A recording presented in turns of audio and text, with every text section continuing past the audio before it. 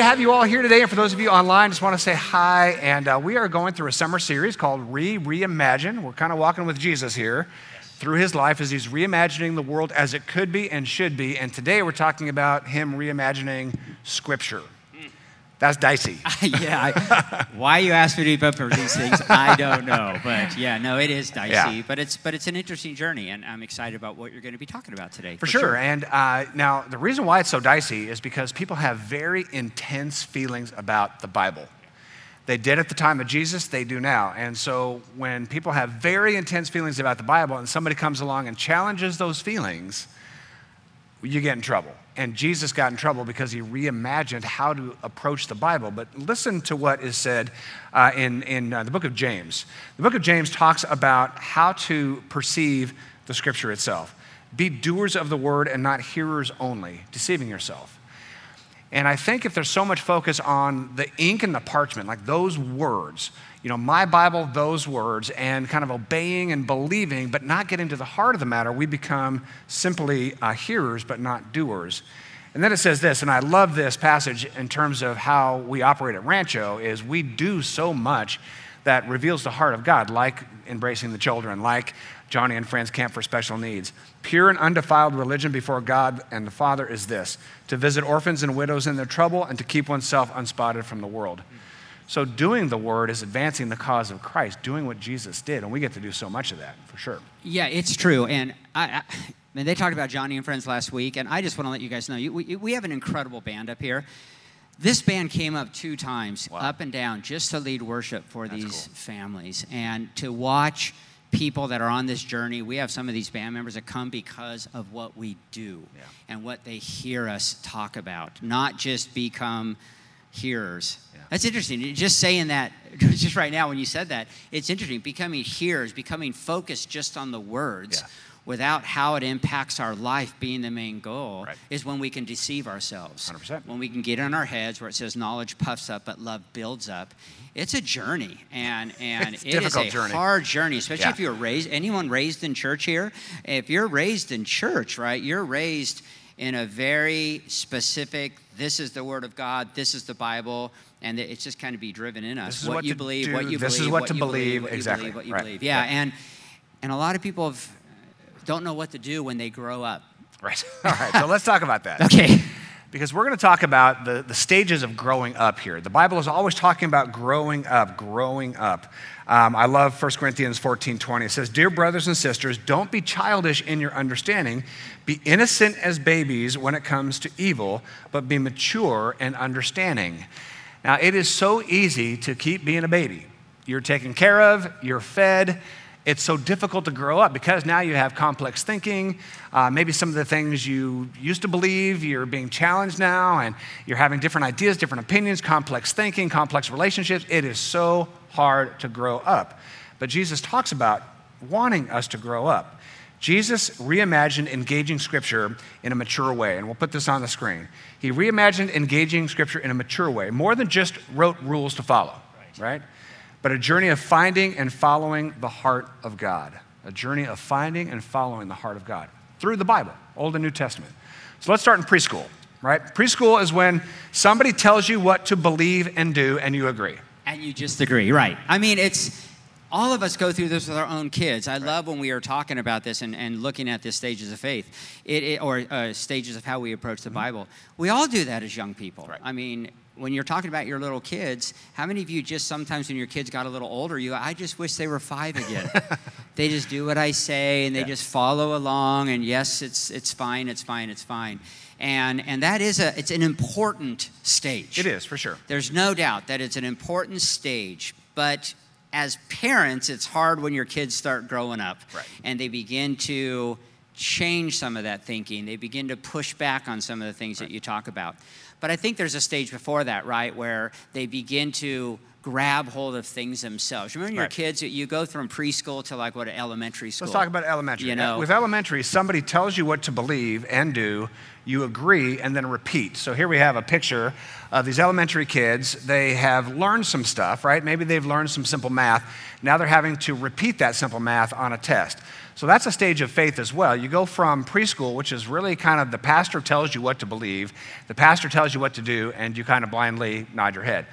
At the elementary stage of engaging the scripture, now you're able to kind of articulate what the pastor has said. Now keep in mind, 83% of people choose a church because of the sermons, which means a lot of church world is about hearing from the pastor, kind of believing what this person says about God's word, but not really struggling through it. That's not only preschool, but that's elementary age. But at least in elementary, you're able to kind of articulate what you heard. Yeah, you're starting to believe it yourself. Right. It's, you get that idea where it's no longer your parents' faith, right? But you begin to, as you get older, man, I could add things up. I could go to the store and I could pick something out, look at the price, understand how much I have, how much change is getting. That's exciting. Right. That's an exciting time when the Bible and what you're teaching begins to become your own, and you start seeing it yourself and seeing how you apply it in your own family. It starts risky. It could start being used in interesting ways at that time too. When your kids start getting a little rebellious, and you're like, God says, or God, that's where the tension starts. The tension can start happening at that age. But at that point, you're still just following along. But it doesn't stop there. So, they become teenagers and move on a little bit more. Right. It doesn't stop there when kids are growing up, but it does stop there a lot with people in their faith. Yes. I would say a lot, if not most, people stop at that elementary age. And I totally understand it. You and I talk a lot about this. So much is changing in the world. Culture changes, technology changes, communication changes, our job changes, everything's changing around us. Can't we just go to church and keep it simple? Can't we just go to church, hear a sermon, a couple of songs, and not be challenged? Can't I just go to church and chill out without having to be challenged in my faith? And the answer is a resounding yes. You can stay at the elementary level of your faith. I could stay at the elementary level of my faith. We have the choice to do that. It would be fine. But there is this calling in Scripture, particularly Hebrews 5 and 6, which we're going to dive into right now. Hebrews 5 and 6 is calling us to go beyond elementary school in our faith and get to that secondary level. Here's what the author of Hebrews says in Hebrews 5:11. We have so much to say, but it's hard to make it clear to you because you no longer try to understand. This is a person who is saying, I'm done trying to understand anything deeper than what I've learned so far in my preschool and elementary stage of my faith. I'm comfortable with my faith. I believe what I believe. When I was a child, I was told what to believe. When I was in youth group, I was told what to believe. And I'm fine. Don't challenge me there. I don't want to try to understand. But Hebrews 6 goes on to say, listen, at some point, it's time to grow up. Let's move beyond the elementary teaching about Christ and be taken forward to maturity, not laying again the foundation of repentance from sin and faith in God. Let's move on from the elementary things. Why is it so hard for us to want to move on? Well, I think it's hard for us to let people move on. True. I remember we were youth pastors for a long time, before phones, right? I could just talk and the kids are all, oh yeah, that sounds good. Right. Now, man, phones got an internet, they're out there. Right. All of a sudden I just found 10,000 websites that say you're wrong. Right, exactly. So critical thinking becomes something we want our young people to do, as long as it stays aligned with what we told them. And most churches stick with that elementary, that stage 2 kind of presenting of the scriptures. And I think a lot of people in our culture, it's a different culture. Yeah. It's a different culture where there's so much information. If you're going to be a critical thinker, it's easy to be critical now. And it's easy to begin to expand your mind and question things. Right. And I think that becomes, in a lot of ways, we're taught if you question things, you're falling away. Right, you're doubting, you're backsliding, whatever. And right? What you're saying, or what we're trying to say, is maybe when you're questioning things, you're growing up. Exactly. And those are two different ways of thinking about it and how you do that. It freaks people out. And not just the people that are around you. It freaks you out as well. It's difficult. when you're going through that, Well, I remember, you and I both kind of share the same story, that we were, we grew up in a pretty linear way of thinking. This is right. There isn't the internet. This is dark ages. There's smoke signals. And we were raised with this very linear kind of thinking. This is the proper doctrine. This is the proper way to live. This is right, this is wrong. This is what the Bible says. And that's not bad, but that is preschool and elementary. It is a good, healthy foundation. There's no question about that. But now you get into a little crisis when you're beyond elementary and you're now going to secondary. So let's call this secondary, where someone tells you what to believe and do. Then you critically think through and articulate what you're learning. Now, you might critically think and say, okay, I'm not sure I'm down with what I was taught in preschool and elementary stage or in children's ministry or youth group. I'm discovering through God's word something that might be a little different. It's hard to go through that. It's hard for the people around you. And you're kind of getting off, as we used to say, the reservation, where this was a tight group, right? This was a very well-defined kind of faith parameter for our kids or for our family. Now, all of a sudden, critical thinking, they're reading, they're doing things, they're processing, and they're coming up with some different conclusions based on God's word. It is scary. But listen to Hebrews 5:13. For everyone who partakes of only milk, this is the basic stuff, right, is unskilled in the word of righteousness. Milk is someone else preparing things for you, right? Someone else does the work. This is about lactation. Let's just get right to it, right? Someone else is doing the work. Moms, you do incredible work when it comes to giving milk to your little ones, right? You're doing all the work, and the baby's just there receiving. That's what happens at the younger parts of faith when someone else is processing all the food for you. But there's solid food available, right? Solid food belongs to those who are of full age. They're growing up. That is those who by reason have since exercised to discern both good and evil. They have reason now, along with the Word of God, along with a broader community, and they're no longer just being fed milk that others have processed. I talked about this, I mentioned this here, it's hysterical to me. I mean, like truly hysterical to me when adults say, I need to go to a church that feeds me meat. Well, wait a minute. You're wanting to go to a church where someone else does all the work and feeds you. Adults don't speak like that. Adults don't need to be fed. Adults get beyond the lactation stage where somebody else is doing all the work. That's all milk. And now they're able to wrestle through the Word of God themselves, reason through it, critically think through it. And reason's an interesting thing. You know, I have a couple boys in my home that in middle school, going into high school, went on this stage. Yeah. And I think they began to look, they became intelligent. I mean, my son used this term, intelligent reader.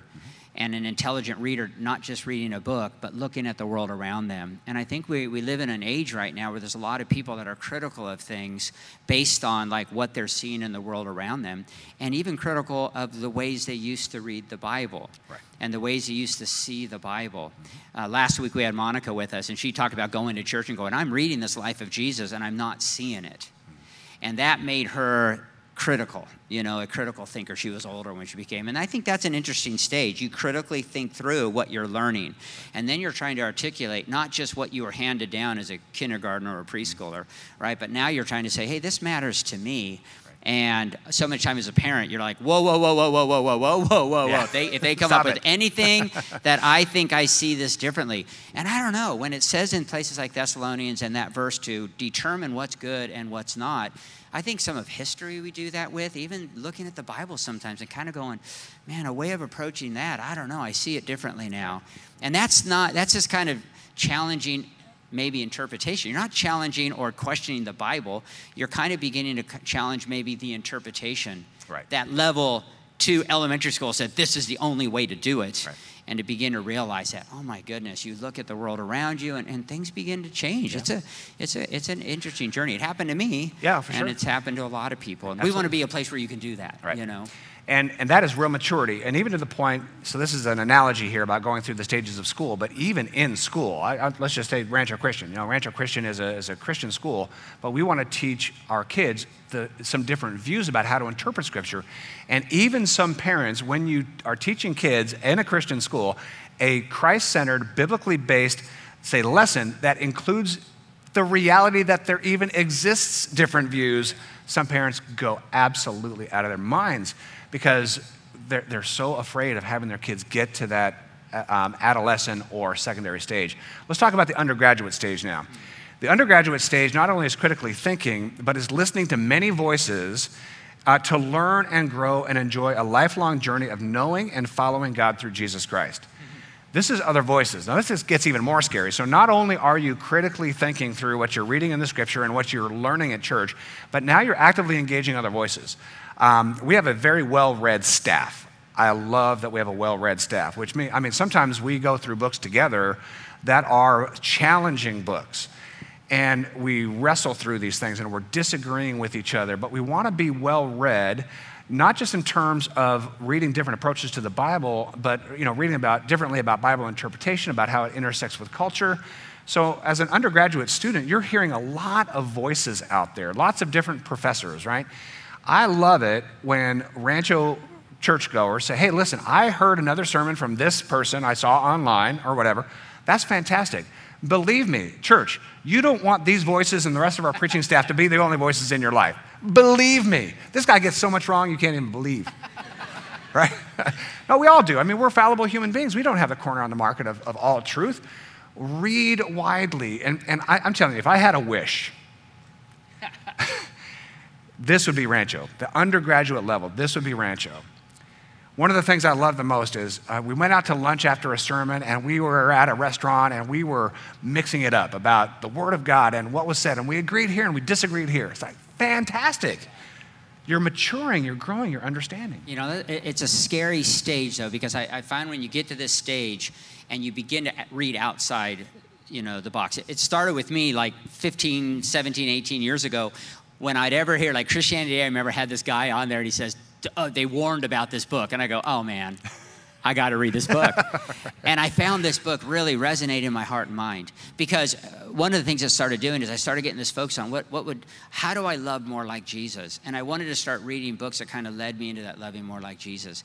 But when you begin to read outside the box and you begin to read having more voices, some people just revert right. They go backward, they revert back. They got to get back to where some people bail on their faith. It gets to be, when you start realizing the way I was raised isn't the only way, sometimes it's like, well, what do I believe? And then they throw it all out. Right. Some people go back to the earlier stage where it's more certain and it's more this, and I just want to go to a church that's like this. And then some people, which a lot of people I know come to Rancho because of this, right. They begin to say, I'm okay with this journey. There was a time in my life where I stopped having to say, that was a good book. I didn't agree with all of it. Right. Like, really? I don't have to say that anymore. Right. It's obvious. People don't agree with me. I don't agree. It doesn't matter. That's not the point. But you're seeking understanding in a bigger picture. And I'm seeking people now that lead me closer to Jesus, to the life of Jesus. I've read a lot of non-Christian, like philosophical books that I left going, oh, dang, this person challenged my very love of people more than a Christian book I've read in a long time. And that becomes a beautiful journey. Like when Jesus and loving and how it actually impacts my life. That one passage in Hebrew, one of the translations says, but by constant use, you go from milk to meat. Right. It's by the use. So what part of my theology is this hobby out here? I want to know more. So I have this knowledge that puffs up. I know all this. When love builds up, all of a sudden there's so much I feel like was an emphasis that's just been put over here because real life, I'm just trying to figure out how to love my wife and my kids and my neighbor and people and really live this life out. And that's that stage, it gets really beautiful. It can be if you let it be a beautiful thing in your life. If it's not a backsliding time, right? But a growing up time when you begin to question what's good, what's evil, what have I been taught that I might deem as, I don't see it that way anymore. Right. That's okay. It's okay. If we're still focusing on Christ and we're still trying to grow and move forward, I think it's a beautiful thing, but it can be scary at times. Let's talk about the last phase, which is the graduate phase. If you've been to graduate school, you know you do a lot of student teaching, right? You're doing guest lecturing. So you actually become one of the voices people learn from and grow from on their journey to know and follow God through Jesus Christ. And that happens a lot around here. We have dozens of volunteer pastors. You help to lead that. We have people that go to Rancho Studio to get further equipped as a voice that people listen to. We have what we call leadership communities, LCD's leadership community development, and where people are saying, I'm going to step up to be a voice in people's lives. I'm going to open my home, and I'm going to have, say, a sermon-based small group. I'm going to lead a class on Wednesday night of young marrieds or empty nesters, or we're going to start this fall on Wednesday nights Bible studies and theology classes and seasonal life groups where there are going to be a lot of voices pouring into Rancho. And so as we embrace that undergraduate, that, I'm going to be widely read, I'm going to be challenged, I'm going to critical think, I'm going to walk this journey, this complex journey. Now I'm going to step up to be a voice for other people as well. Yeah, and the cool thing is, just to encourage you, it's like we never leave any of the stages behind. True. Yep. We're in the midst of all these stages. There's sometimes I just read something and I feel like I'm in, preschool again. Yeah. Oh man, yes. I'm just buying what this guy says or this woman says or this person says. And I find that I'm in the midst of all these for sure. At times in my life. And so, we just want to be a place. We always talk about being a diverse learning community, and that's what that means, exactly. And I think that is a cool way to grow up. And Jesus reimagined that. I know you're going to talk about it, yeah. but he really upset. We talked about right. this last week. He upset the people that were just, we put our stakes in the ground, and he's wrestling and kind of challenging those old thoughts. Jesus was that graduate level where he became the voice that people listened to, but then he also equipped his disciples to be a voice that people listen to, which is why we have the New Testament. Honestly, they grew up in their faith and they became a voice that we listen to. Listen to Hebrews 5:12.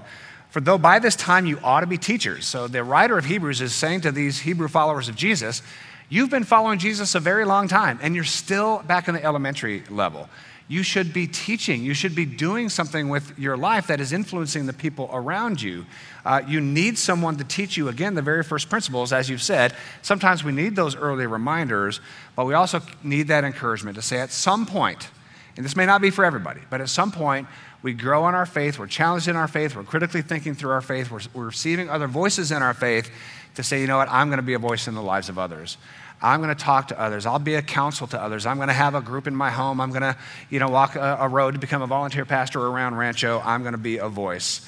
Not needing milk so much, but craving that solid food and then being a teacher, being someone who influences. So those are the stages of engaging God's word. It's pretty fun. Yeah, it is. Super Thanks, fun. man. You're welcome. Appreciate you, Steve. All right. Take care. All right. We mentioned that all this is Jesus' fault. And it absolutely is. So we're going to talk about how Jesus really upset the norms of his time. He really upset the norms of his time. Jesus was very clear that the Hebrew people had missed the point of the scripture. The Hebrew people were obsessed with the scripture. They were obsessed with the ink and the parchment. These scribes and Pharisees literally memorized every single syllable of the first 5 books of the Bible. I mean, check your Bibles. That's a gnarly amount of scripture. They memorized it all because they were so in love. You could almost say idolatrously worshiping the text. They loved the text, but they missed the whole point. Here's a very famous example. Here are these scribes and Pharisees, memorized the Torah, memorized the law of God, memorized the ink and the parchment. Jesus says, woe to you, scribes and Pharisees, hypocrites, for you pay tithe of mint, anise, and cumin. In other words, they were so obsessed with obeying the letter of the law, the ink and the parchment, that they were actually tithing, giving 10% of their spice rack to the temple, thinking they were obeying the law that they had memorized. But Jesus says, you have neglected the weightier matters of the law. You've neglected the weightier matters of the very words you memorized. Justice, mercy, and faith. The people stuff. You're not interested in people. You lay heavy burdens on people. You don't love people. That's the heart of God's word. You're too busy, memorizing and trying to obey all these jots and tittles and laws as though you're trying to please God by your faithful obedience, but you're missing the entire point of love, of service, of mercy, of justice. So Jesus is having to kind of unwind this whole paradigm of how to approach the scripture. He does this most famously in the Sermon on the Mount. He got in trouble right away, right out of the gate. The first part of his ministry, he's reimagining how we approach the Bible itself. Here's what he says, Matthew 5. You've heard that it was said to the people long ago, you shall not murder. And they were very proud of the fact that they did not kill people. But I tell you that anyone who is angry with his brother or sister will be subject to judgment. So here they thought they were obeying the letter of the law, but Jesus moves past the letter of the law and says, wait a minute, it's not just about, not killing people.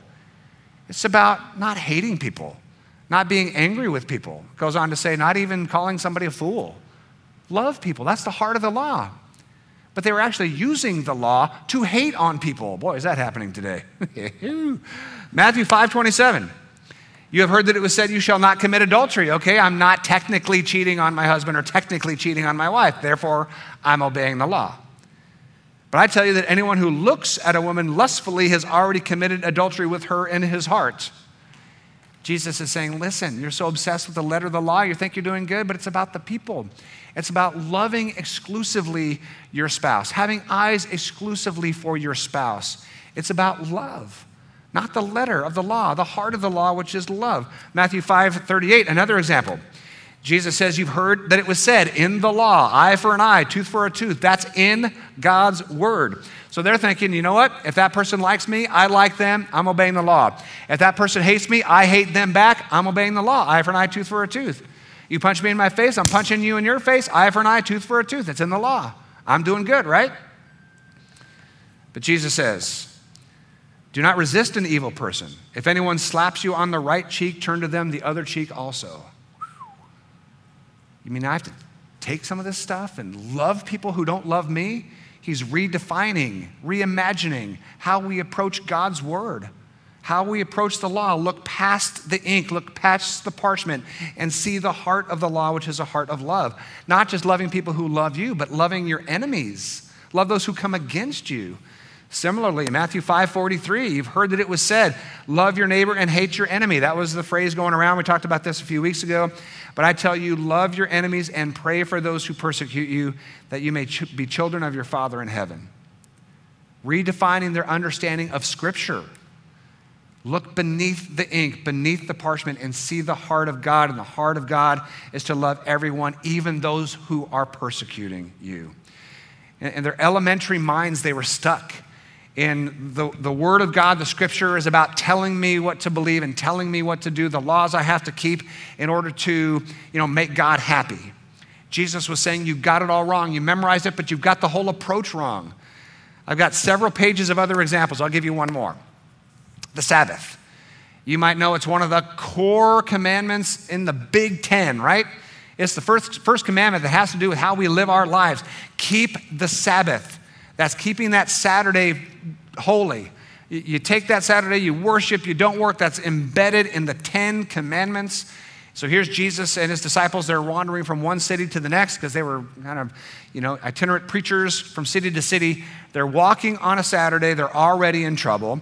They're hungry, and so they're doing what was legally allowed, which is you go to a farm and you pick the edges of the farm, pick grain at the edges of the farm so you can eat as you travel. Perfectly legal. But it was on a Saturday. So the Pharisees and the scribes, who must have been walking to find them doing this, by the way, start judging the disciples. Jesus, you are of the devil. Your disciples are working on Saturday.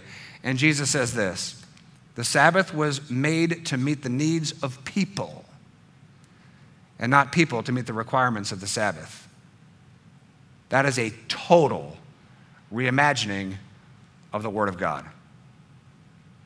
That God gave the Scripture to benefit us, not for us to benefit God.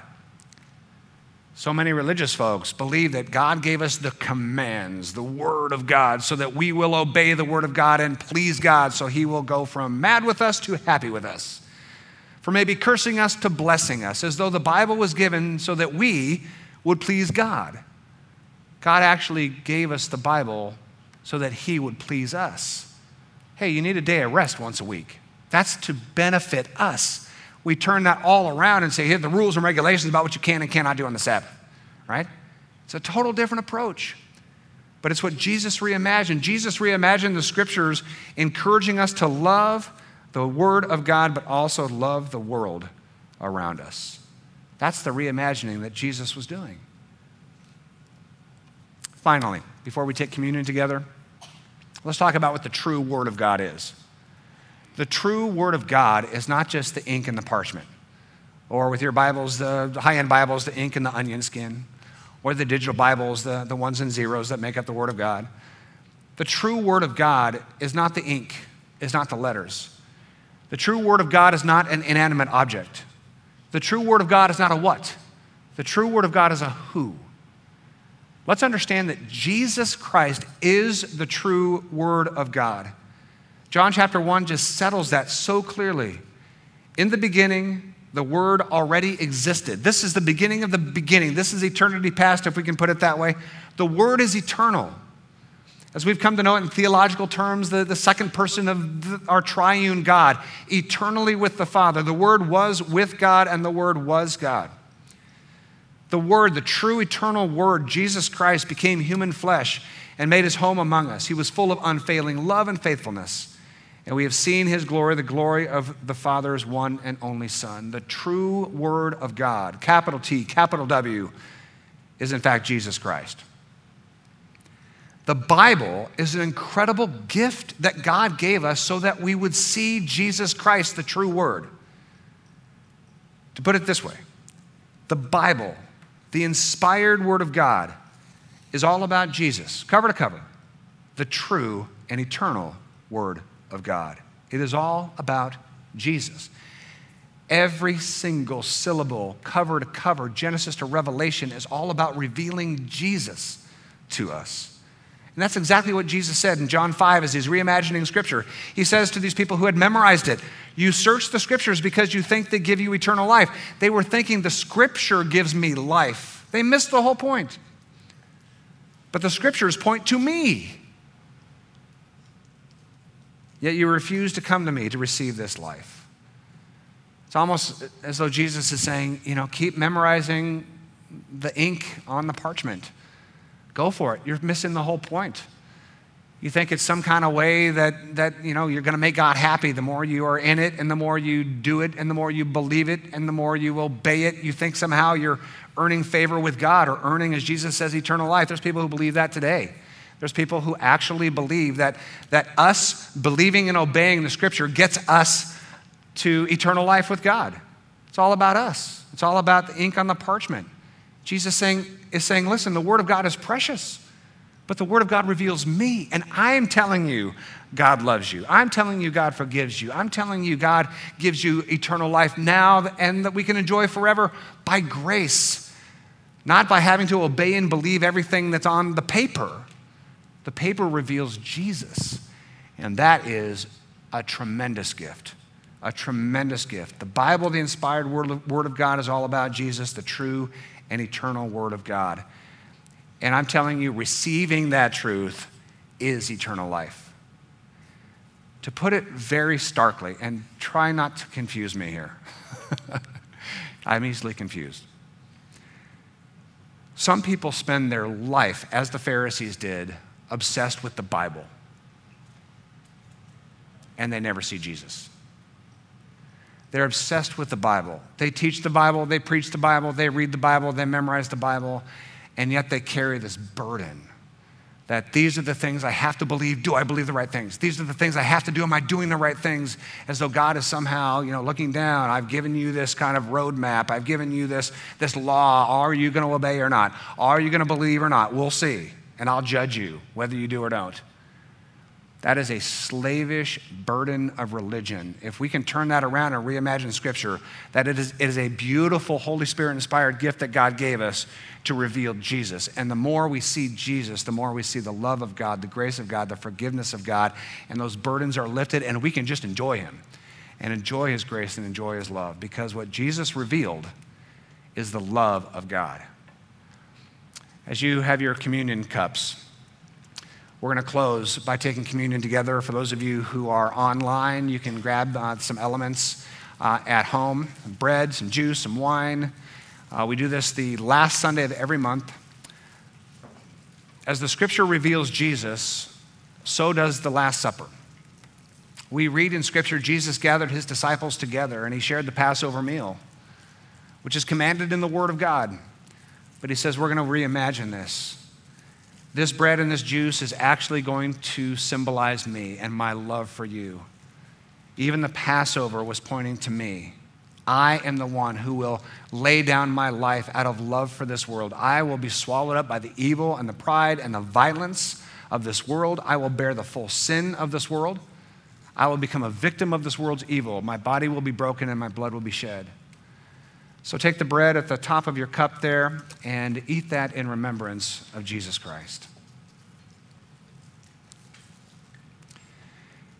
And then at the Last Supper, Jesus took the wine of the Passover meal and he says, "This will now remind you of my blood which is shed for you. The full extent of my love pouring out as my body is broken, as I am bleeding and dying, becoming a victim of this world's sin and evil. That is how much I love you. That's the extent of my love for you. Nothing will stop my love for you, and I will give my life for this cause, to show you how forgiven you are, how loved you are, how embraced you are by God." So take that cup and drink in remembrance of Jesus.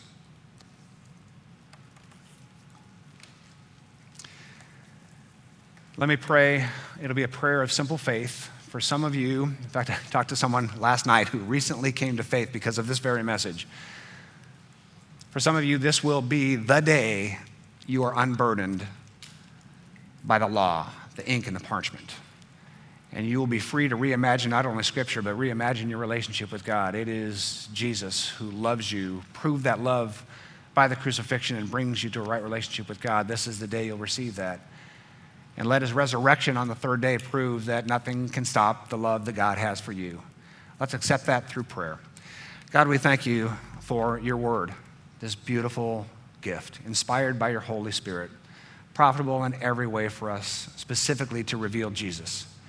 And as we see in your word revealing Jesus, we see Jesus revealing just how much you love us, that you have saved us, you have forgiven us, you have given us new and eternal life, and we see the proof of that by the crucifixion and resurrection of Jesus. We receive that today. In Christ's name we pray.